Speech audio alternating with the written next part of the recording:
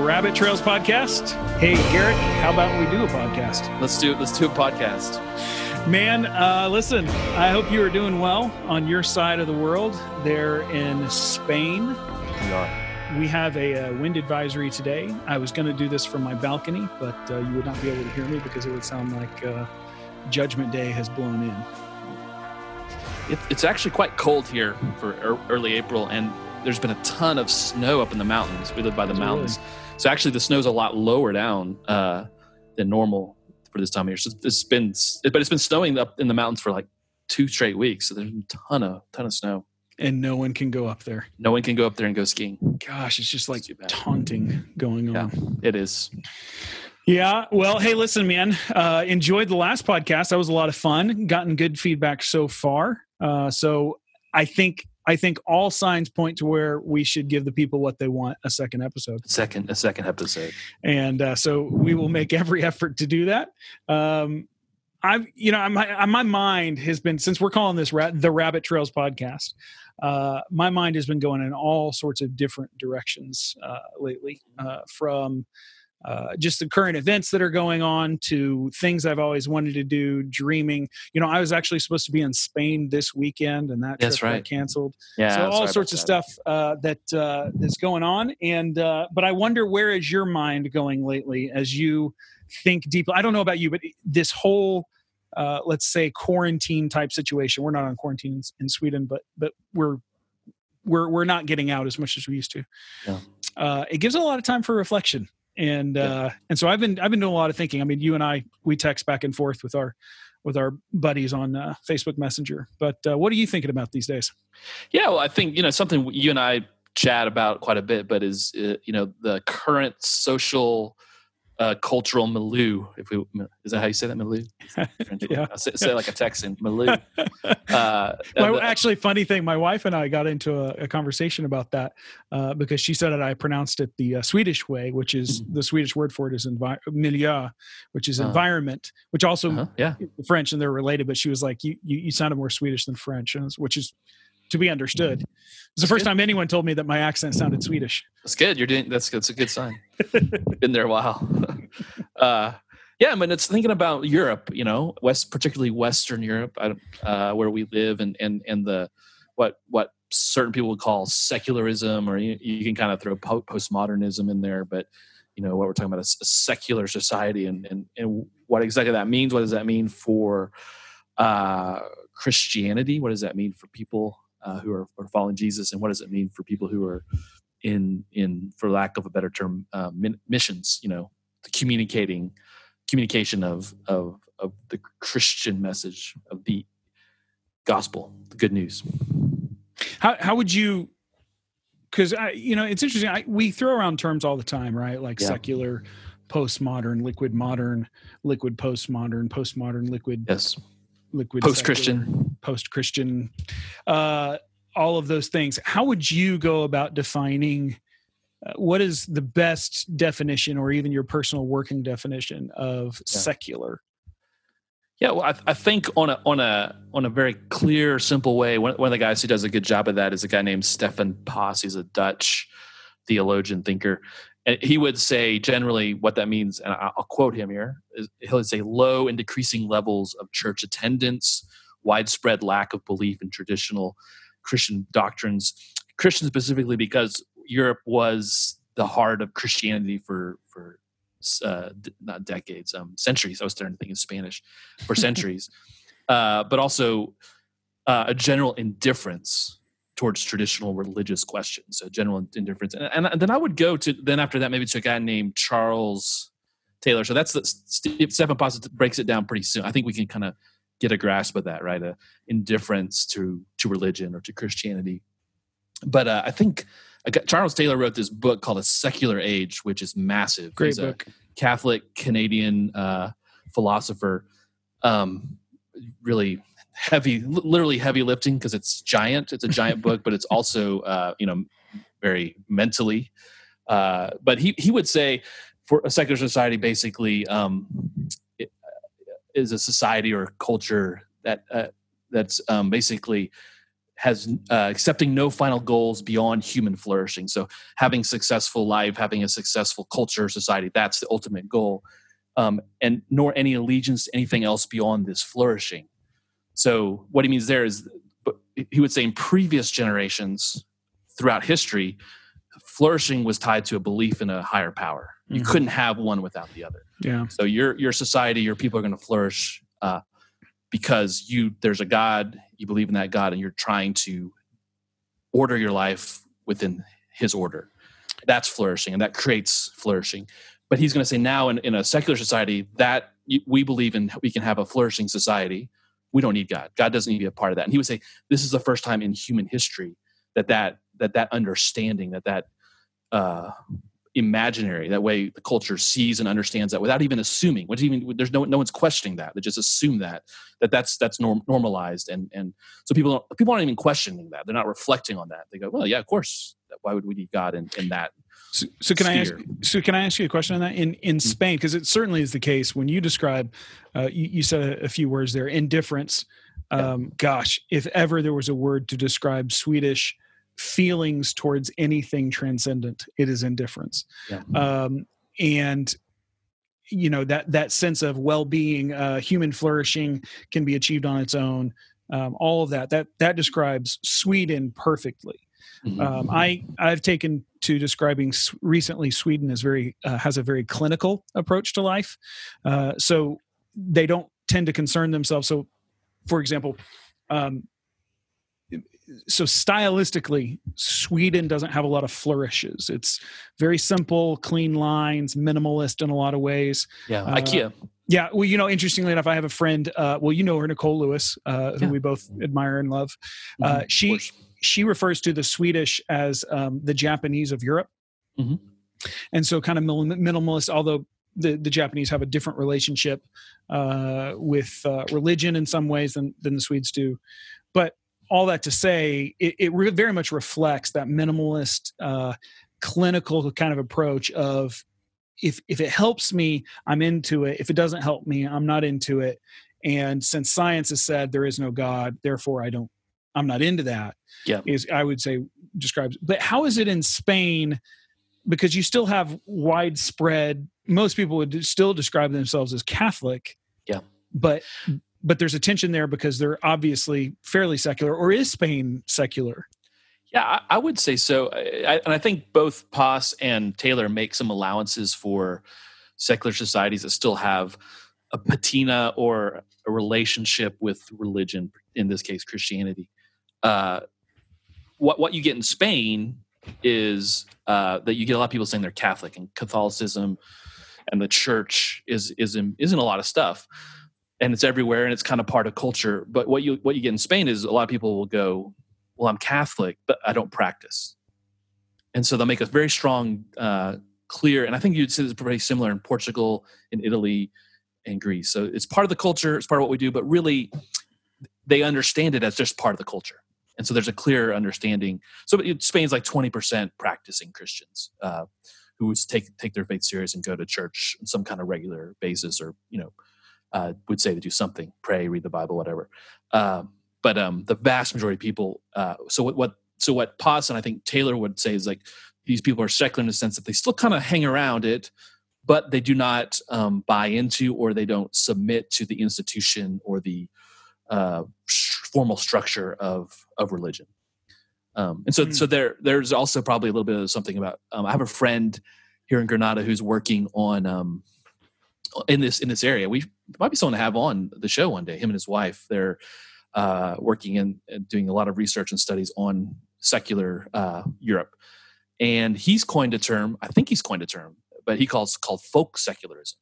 Okay. So a little bit of this mixing and matching of,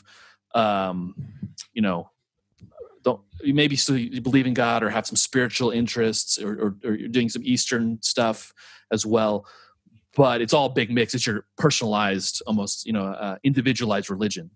And that's something Taylor talks about too, is really the hallmark. And a lot of people, the hallmark of secularism is hyper-individualism. Hyper-individualism. I am my own person. I create my own reality. Yep. And that's the best thing we can do. And that's...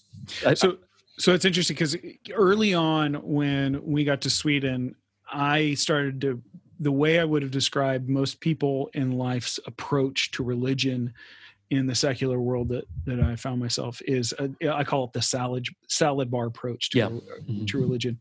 So when you go to a salad bar, you don't think, how do I need to best combine all of these elements in order to, have the best salad experience or my best understanding of what is a salad. Rather, you kind of go to it and you go, well, I like these bits, but I don't like these bits. And so I'm going to leave those out. And so that seems to be a lot of what Taylor and Poss would say as well, is that it's that hyper individualization of religion. Yeah. Yeah. It's, does it work for me? And you see that even in, not to be too critical, but of American evangelicalism, often it's very, right now in our current phase in the world it's very individualistic. Right. And what you have in Spain is a country that's very clannish, very family based, very, what's the word? It's very communal. Yeah. Right. More so than Northern, European or America. And so what you have now is that individualization is, you could say it's beginning to fracture, not just the religious institutions and religious communities, but it's starting to fracture families, societies, So what is your average secular Spaniard have to say to all of that as things are fracturing? That it's the fault of the government, that it's fault of the church, that it's the fault of, what do they see as the source of those woes? Yeah, I think a lot of it would be politics or economic problems. I think you are seeing people who are saying, we have morally, we've given up basic kind of morals, and those are kind of hurting the family. But by and large, people would say, the economy, they would say the politicians, different structures. Most people aren't going to see it as, I don't think most people think about, beyond those levels. What about in Sweden? I mean, or what do you guys see there as far as, is there a fracturing? Your last, well, yeah, sure. There's fracturing. Actually, my wife and I were talking over lunch today, and she had just read an article in the newspaper, and she wasn't sure of the time frame. She wasn't sure if it was in reference to a coronavirus. She just can't remember exactly the context, but she had read that there were more divorces than marriages in our town in a certain period of time. And, okay, so there's a fracturing there. We, in the same conversation, we're talking about that we need to go to a birthday party or to get a present for a birthday party that my daughter has to go to. And the young girl who she's going over to, her dad just moved into a new house with his now live-in girlfriend, which is standard practice in Swedish. There's actually a Swedish word for it. And her mom now has 2 kids by, her live-in boyfriend, or they live together, her partner rather. And so she's kind of in this situation where, she spends a week here, a week there. For her, it quote unquote seems normal. In Swedish society would say, hey, that's normal. But this girl is 7 years old and this is her life already. But we have friends who are teachers, and what they'll tell you is kids are kind of unraveling in a lot of ways. She teaches junior high and high school. And so she has that perspective. So sure, there's definite fracturing that goes on. What Swedes tend to tell themselves, though, is, well, this is just part of life and you move on. So I mentioned earlier the clinical nature of things. Part of one of the coping mechanisms of Swedish culture is to be a little bit stoic. And just kind of, well, you can't control it. This is how life is. And so you move on. So I will give it to Swedes that when divorces happen, generally speaking, they're actually pretty cordial to each other. But the indifference with which they can treat each other after having had a loving relationship is, to be honest, surprising to me. There's a great Lumineers song, if you know that band. Of course. Stubborn Love. And in that, there's a line that says the opposite of love is indifference. And I love that line because so I see a lot of that. I see a lot of indifference that goes on in Sweden. So yeah, there's fracturing of society, but I would say Swedes. So Charles Taylor talks a lot about the idea of, and this goes back beyond way before Charles Taylor, But it goes back to this idea of enchantment. So the disenchantment of society. And this has been a concern for a long time. And there's a debate there as to whether or not that really is a thing. I mean, society has been disenchanted, but there's a debate as to whether or not that's a new phenomenon. But what I would say is it's widespread now. So in Sweden, the way I describe Sweden is it is the most individualistic, collective thinking society I have ever seen. How everyone arrives at the same conclusion, I can't figure out. There's not variety of conclusions. And so therefore, what people say is, if you ask them, well, do you believe in God? You say, well, I don't believe in silly things, is generally what people's attitude is. Whereas I think a lot of, in the context in which we grew up in America and Texas, and, when you met someone who did not believe in God, it was often maybe what I call the angry atheist, the person who's ready to combat with you. Part of that's a reflection of our American culture that likes to just argue. And there's a place for that. But then part of it is just the fact that there might have been turned off to something or everything else. Here in Sweden, there's just indifference. I don't, in the same way that you and I don't spend a whole lot of time thinking about the value of the yen relative to hot dogs. No. We don't. That's kind of the category that God falls into for Swedes. I don't know why I would think about those things. So it's very similar in Spain. So even though I still think there's a decent amount of the culture that has a vocabulary, right? So Spain and Christmas, people put up nativity scenes. Christmas is a big deal. So people have the vocabulary, right? But if you were actually to get into a conversation, most people, especially students, most, upper class, upper middle class, educated people, it's kind of like, well, that's just not something, now they're not necessarily antagonistic to it. Right. There's a side of the population that is antagonistic. Spain's had a long anti-clerical, anti-church history, that sometimes got pretty violent actually against churches. But what you have is just kind of an indifference, kind of like, well, that's just not, hey, that's good for you. But aside from, maybe going to a few weddings in church and the beauty that churches have, that we see, and there's some good people. Mother Teresa is a great example of something. Jesus is great, but other than that, there's just underlying indifference to all that stuff. It's like, whatever. Right. Or ranging to hostility. They don't see the need. So here's a question. I think it's easy for us as Christians to think, well, we just need to point to those common denominators that you can call them felt needs that people have and how Christ enters into that. So that's then that becomes the quote unquote task of evangelism or sharing Christ with people, making the gospel known. So one of the, first entry points, of course, is, Jesus forgives your sin, hey, aren't you sinful? Hey, there's a solution for that. I don't know about Sweden, or I hope I know about Sweden. I don't know about Spain, but in Sweden, when I say, hey, aren't you miserable as a sinner? I mean, I'm way overstating the way I would present that. The response is, I'm only miserable because you're talking to me. I don't feel miserable. I don't think I have sin. Yeah, life's good. Yeah, life's good. Yeah. And so how do you talk to? How does one go about introducing the gospel into that situation? So on the one hand, we have the gospel, which is good news, and it is good news, but we tend to come from a culture that says the good news is that you're saved from your sins, but that's not good news to a person who doesn't believe they have sins. Yeah, exactly. Or I think in Spain, where you'd have is like, oh, that's the old way people manipulated us, controlling us, and they point out the corruption and abuse of the church, and rightfully so. Those are horrible things.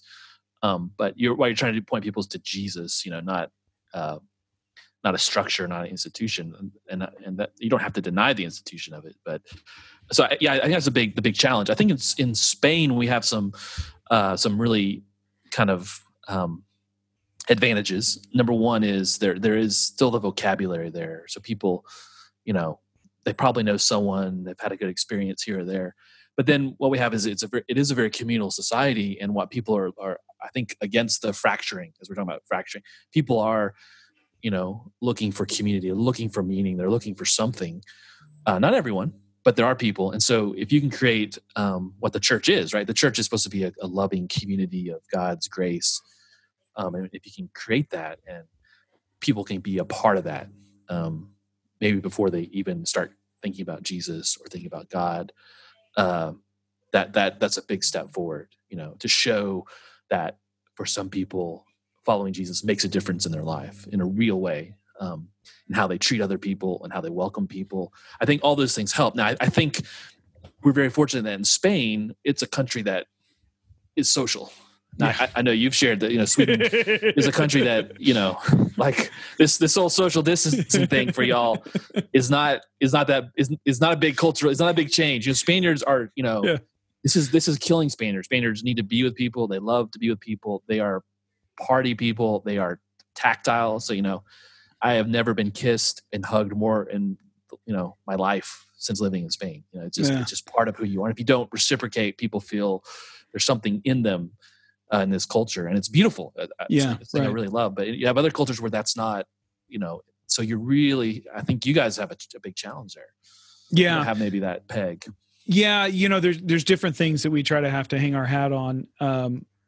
I do think, it's just the activity, I think, that we think of, or not the activity, but the process of making Jesus known and having it enter people's lives. I think it gets drawn out over a longer period of time. Yeah.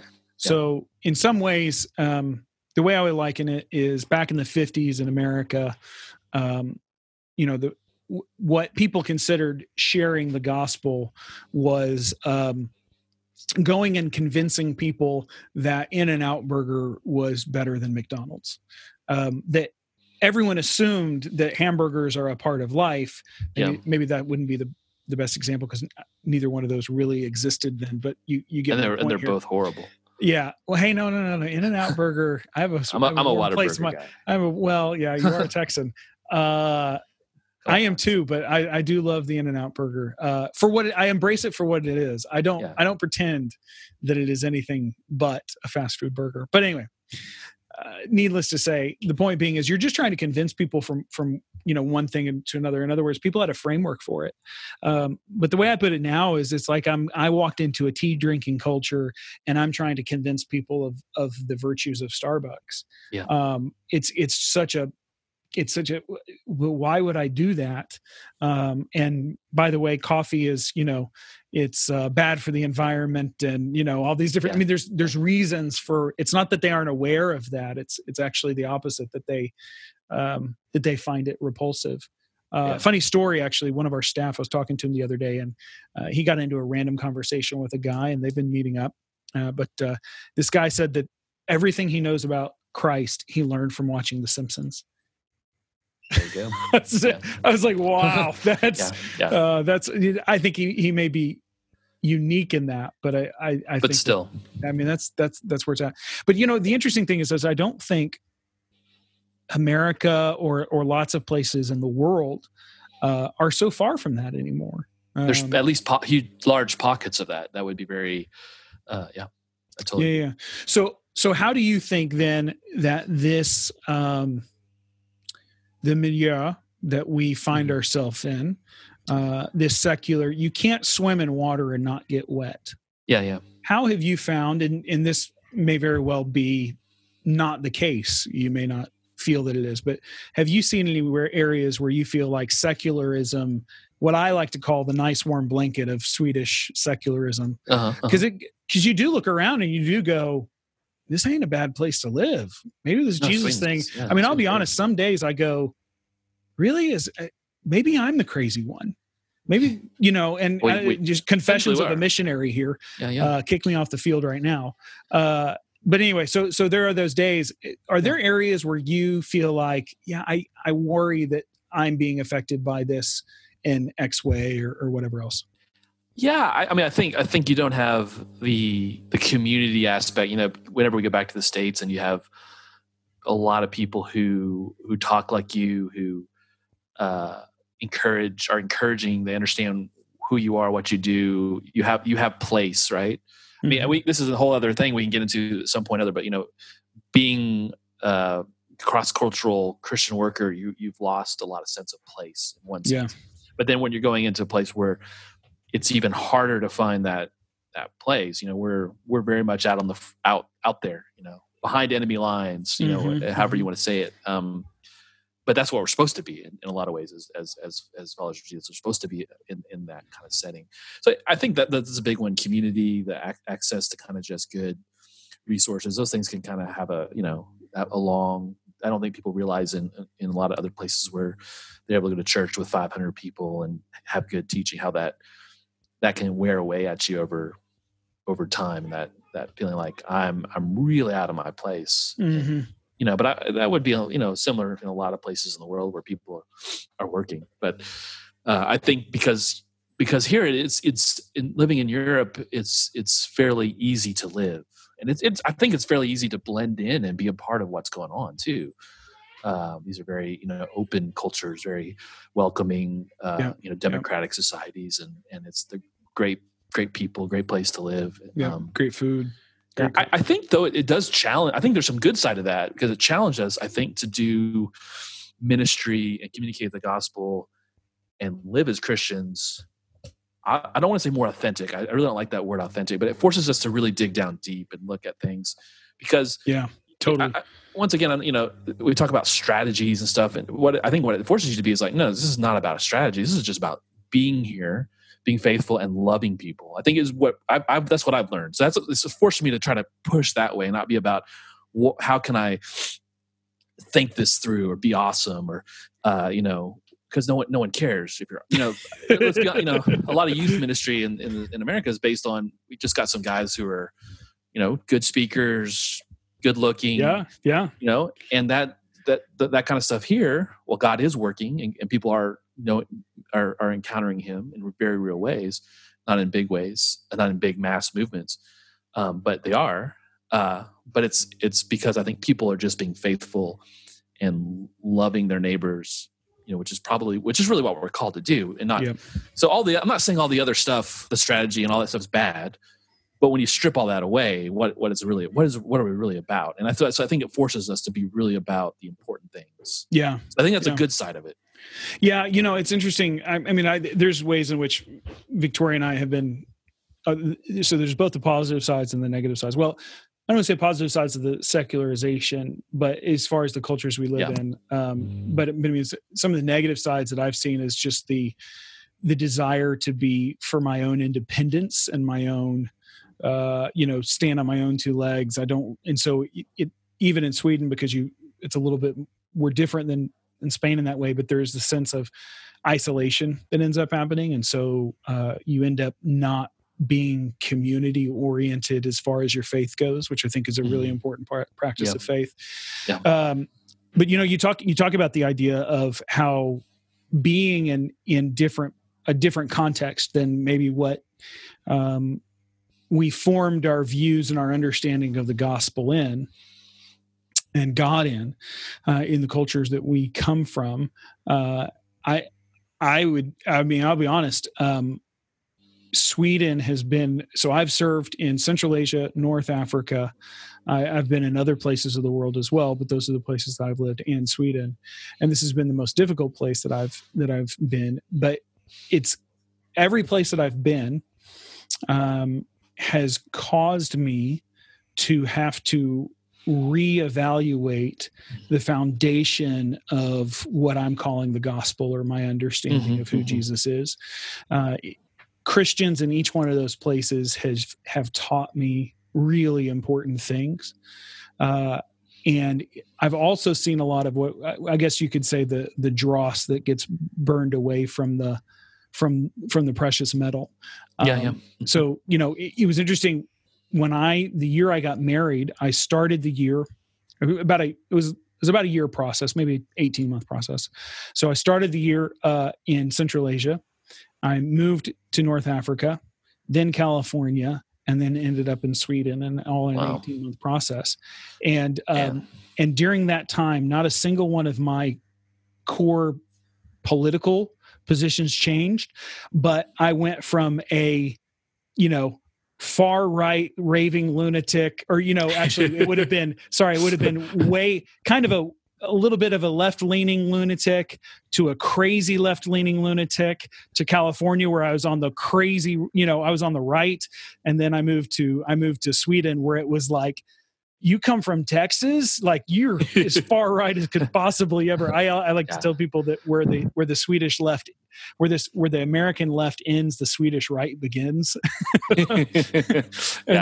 So anyway, there's all those things, but in every step of the way, in order to try to communicate the gospel, I've had to kind of question, what am I assuming about the gospel? How much of my politics is wrapped up in my view of who God is, what's right and wrong, and all the different things that I've had to struggle with, and work through.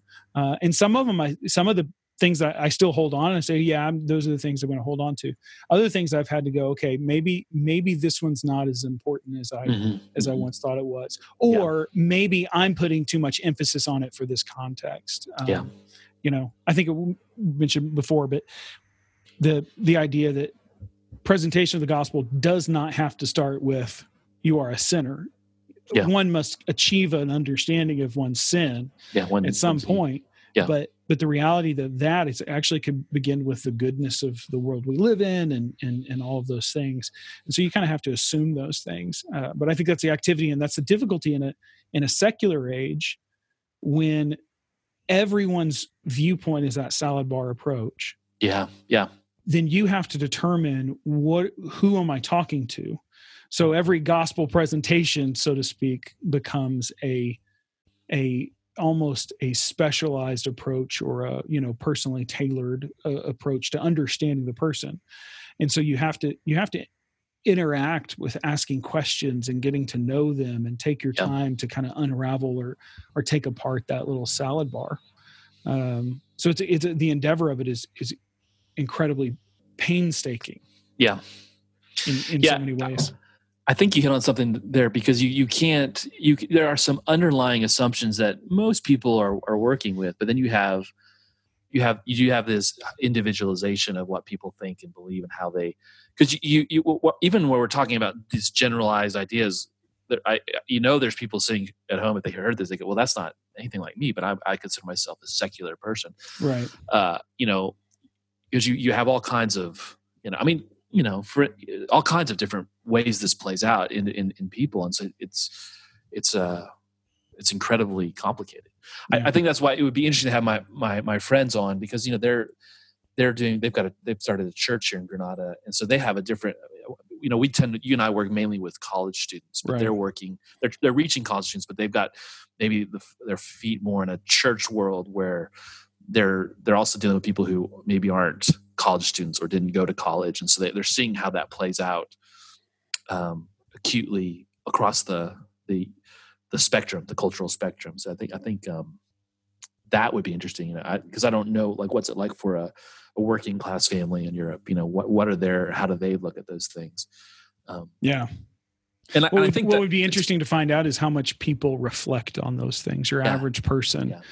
Yeah. One of the things that I'm realizing in my own life is the more noise I put into it. So between podcasts, sorry people who are listening to this, but also, television or Netflix or reading or music, my mind doesn't stay at rest. And by not staying at rest, sometimes I don't reflect properly, or I don't allow the difficult things to come up. It's easy to medicate in some sense. Yeah. And so I wonder how much people entertain themselves to make the hurt go away, or even just the deep thought go away. Yeah. And I wonder how much your average person does that. Yeah. Well, I think there's several books and studies, there's a book, Entertaining Ourselves to Death. Yeah. Right. I think there's a lot of people pointing out that, we're talking about living in a non-reflexive society. So society, and it doesn't really ask those questions of itself, or we don't typically think about, and so we have our blind spots, our assumptions, but we don't typically try to undermine those. And we don't typically ask those big questions. Now, some people do, and I think probably deep down, everyone maybe is asking a little bit of that question, right? Deep down. But I think you're right. Maybe we find ways of avoiding those questions. And what's interesting is we, in Europe, more and more. I had a friend tell me this, and just a friend from school. His kids go to the same school as my kids, saying he said, it seems to me more and more being a person who believes in God and has, tries to keep their family together and tries to, have a clear direction. It seems more and more that is contra to society. That's revolutionary. So, I don't know exactly. Is it revolutionary in a sense of admirable? Was that the way he was thinking of it? Or was he thinking revolutionary in the sense of odd? Odd. I don't think he was admirable. I mean, he would probably subscribe to those values more than anyone. Yeah. But he would say the scene is revolutionary or contra to what is normal. Right. Yeah. Cause I actually, I agree with that. So I've had several, let's say, acquaintances or people we know, get divorced. And, we've had conversations about, well, have you thought about, counseling or different things to try to, keep things together. And one of the problems is actually counselors a lot of times in the secular environment, their assumption is, well, if you're not happy, you should get out. Yeah. So the individual is such an arbiter of all things right and wrong that to that point that it's actually not worth keeping anything together from their perspective, because those aren't values that would hold on to. So I think it makes actually incredibly hard for the Christian to enter that. Even if you say, hey, your marriage is on the rocks, there's this awesome marriage ministry, God wants your, whatever. People just kind of look at you like, but why? Like, I'm not happy. I'm ready to be done with this. Yeah. It makes it incredibly hard. The thing that I keep thinking about lately, and this is why I talk a lot to people about the long game. Mm-hmm. People can look at China and, population wise has the most Christians of any country in the world now. And, percentage of population is still relatively low, but as far as total number of Christians, the most of any country. And, missions wise, there was a period of just incredible explosion there. It slowed down some. And that's been in our lifetime. And people can look at that and they can go, wow, look at what happened. Yeah. If they have the short view. But if they have the long view, which I'm more a fan of, you look at guys like, Hudson Taylor and all the rest who saw very little fruit and some who saw no fruit. But don't underestimate the number of people who came to Christ today, because those guys were planting seeds and creating people who are praying and, all of these things that we don't tend to think about. And that's what I mean by the long game. Part of the long game that I think we have to be playing in the that makes it sound so like that it's some kind of competition and we're going to win, but more just, we need to be thinking, having the long view of history. Yeah. We need to realize how important it is for us as Christians to be a presence of peace in the world that we're in. Mm-hmm. So families or people who are doing things that are just considered freakishly odd, taking a Sabbath, resting, turning your phone off, not being addicted to it, not looking at pornography, all of these things, but yet eventually a certain number of people, and I'm not saying all of society, but a certain number of people will start to look at that and start going, wait a second, you're doing something different. Yeah. And your life is different. Yeah. I continue to go back to the world we are in is chaotic. Jesus is the Prince of Peace. I got to figure out how Jesus would live so that the church and so that I can be a peaceful harbor in the midst of the storm. And so I more and more, here, obviously, you won't find anyone that's not a bigger proclaimer of the gospel than I am. I love talking to people about Christ, but more and more, I just continue to think of how important it is to to develop peace in my life and in the people around me, because that over time becomes attractive to a world that has nothing. There is nothing that can offer peace, only short-bought gains. Yeah. Well, we're in a fascinating time right now because, I mean, we'll get through it, but what we're seeing in humanity is not in control of its destiny as it would like to be. Yeah. Right. And so that's a big question. And, are we the people who in the midst of this are calm, are patient, are following the rules, are doing our best to love our neighbor, as within the confines of what we can. And so I think those are the big questions. I think there's so many things to unpack in this conversation. Every time you say something, I'm kind of thinking to another data point in my head or another writer. Right? So at some point we need to get into Zygmunt Bauman. Liquid. That's what the folks are really. I think he's how many podcasts have quoted him? But he's this idea. Well, you were talking about relationships falling apart. Yeah. He talks about that. He's got a whole book called Liquid Love. And that we have lost as a modern society the ability to be, I don't want to say faithful, but the ability to be faithful in our relationships, right? Yeah. And he's not just talking about marriage or family, but it's talking about society. Yeah. It's so easy for us to go, well, I mean, how many people are out here in Spain running the quarantine because they want to be comfortable, so they're doing the stuff right. How many dogs have they killed walking them to death? Yeah. Well, the guy in Canary Islands the other day who got arrested for walking a chicken. Did he? Yeah. He took a chicken out for a walk. So hey, chickens got to move their legs. Yeah. But that's a fundamental. You see I don't want to be too critical on young people because young people are I was young also, but people go to the beach. Got off from school because of the quarantine, and everyone went to the beach, and you just But that's a symbol of our own selfishness as humans, probably more hyper that in this day and age because of our own sense of individualism that it's all about me, and we're living in the midst of I think that's off the charts for most people right now. So I listened. This was awesome. I listened to this podcast, and there's this guy Rob Long who is he used to be a writer on Cheers and has been producing stuff in Hollywood for years, and really funny guy. But he's also he's on some political podcasts too. And he was saying that he was in this meeting in Hollywood that's really hurting from all this stuff because no one's going to movie theaters. Yeah,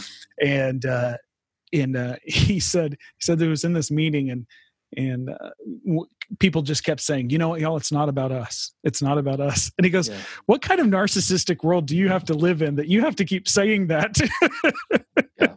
But it's true, people, we really do think, and myself included, I find myself thinking so often how much is my first inclination to think about my own comforts or how this thing affects me or how can I get around it or, this particular time in history really highlights that, doesn't it? Yeah. Well, man, we keep hitting longer than we said we were going to go. What we go here? 30? We're at 42 minutes, buddy. 42. Wow. We just keep. We were going to try to be short this time. Yeah. Well, minutes. It's just so much good stuff, man. It's just a lot of fun. Okay. So give me something that you're either reading or watching. Okay. So real quick. And, I think at some point in the future, if this keeps going, we should come back to Terrance Malick. But I started watching Tree of Life last night, and I only saw half of it because it's a pretty long movie. Yeah. But so far, I think it might be the movie for this time right now because it's asking the question, God, where are you in all this suffering and pain? But it's basically what seems to be the book of Job, but kind of artistically expressed. That's really cool. And it's all set in Texas, so it's really, so as a Texan, I like watching because you see, oh, I've been there, or oh, that looks like downtown Dallas or Houston, right? Or hey, that looks like pretty much all those small towns in Texas where you go in the main square and the courthouse is in the middle. Yeah. And they got all the businesses around it, and it's very idyllic and the architecture. So I've enjoyed that part, but also the kind of there's a real it's not an easy movie to watch, if you're not a cinephile, but it's the depth of the theology that's going on there is pretty powerful. Oh, that's really cool. Yeah. This is off point, but your mention of Texas and Texas film, was it you, Garrick, that took a pilgrimage to the motel? Bottle Rocket, yes. we were on our way back. I've driven by it. Barrett's referencing the first Wes Anderson movie, Bottle Rocket, which is a classic. It's fantastic. Actually, one of Martin Scorsese's favorite movies. Is it? Yeah, it's a brilliant movie, but it's his first movie, and they filmed part of it in Hillsboro in this hotel. It's right off the side of I-35, and so we were driving back from some ministry stuff, the whole family, and you could tell people were kind of hungry, so I thought, we're gonna pull over, and there's a McDonald's right next to it. So I got the kids and the wife in the McDonald's, and then I went over to the hotel and kind of walked around it, and went out into the field where there's this really great shot where they're shooting Roman candles and bottle rockets off in the movie, and they're in this field, and that field's still there, and the pool's still there. It's been renovated, so it didn't look that kind of classic, that kind of a 60s, 70s kind of feel. There are all sorts of pilgrimages, aren't there? There are. You can go anywhere, and so that for me, that was if you know me, Wes Anderson films, but that was a very special moment. Yeah, cool. Well, I am. What are you watching? What are you reading? Among other things, I don't know. My wife and I, we really enjoy MasterChef. But we enjoy the Swedish version. So one of the cool things about the Swedish version is they're just really polite to each other. It's really refreshing. The American version is all about, I want to jump down your throat and I'm going to cut throat. It's like, I hate that guy. They're so arrogant, Yeah. And of course the producers are getting to do all this. Yeah.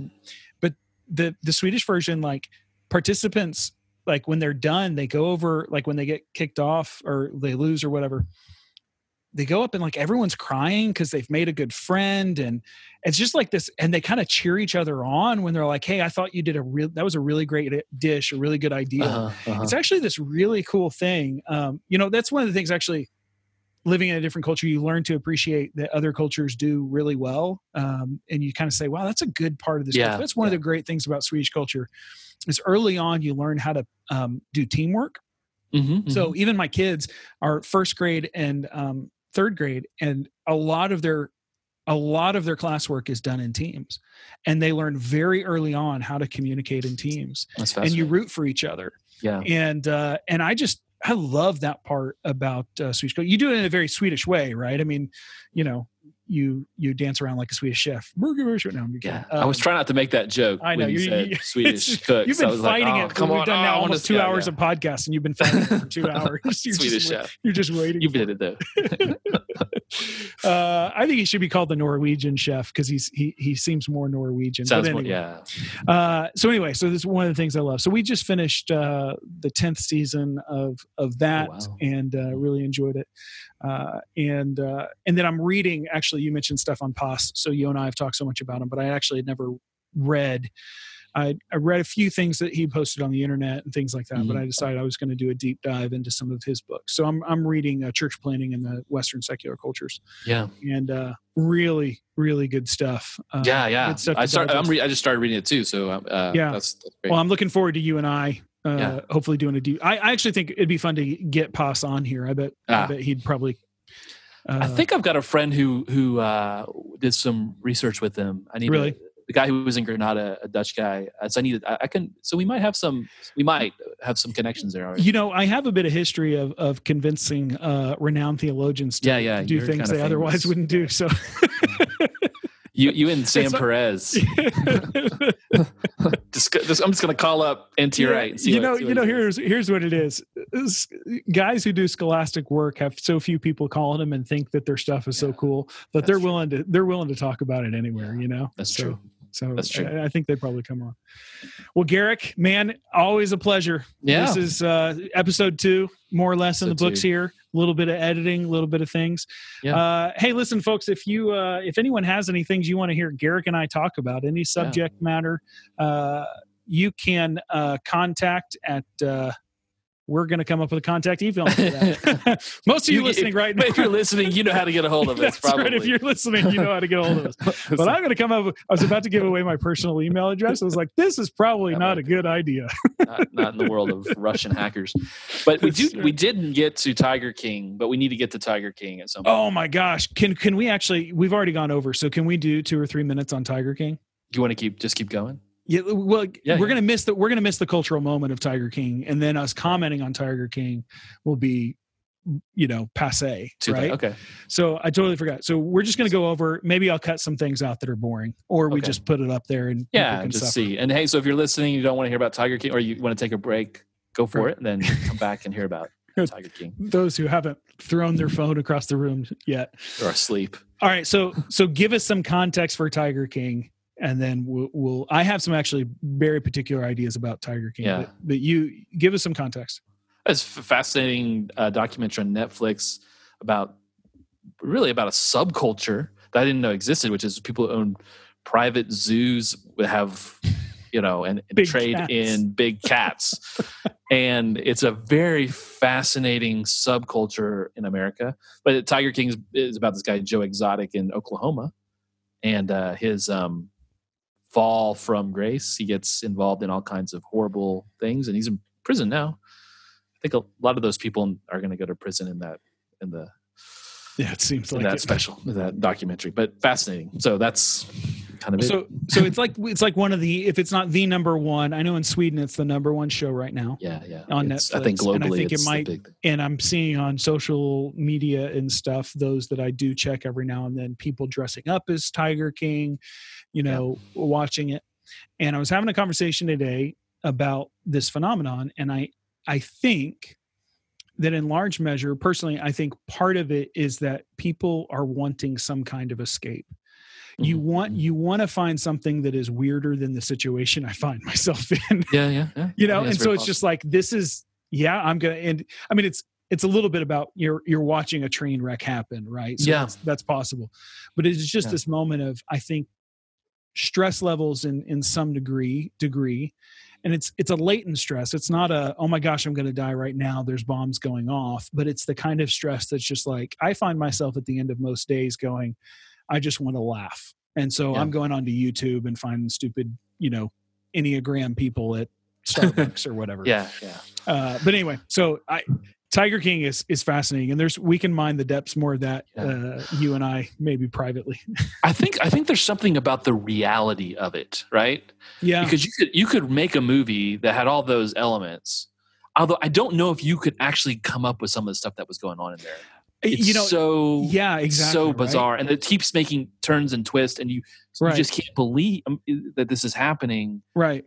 I think there's also part of this is reality, and we can look at it and go, I'm not sure where I want to go with that, but I think there's something about that. You could have made a movie and gone, and it probably would have been a pretty cool movie. But the fact that these are real people.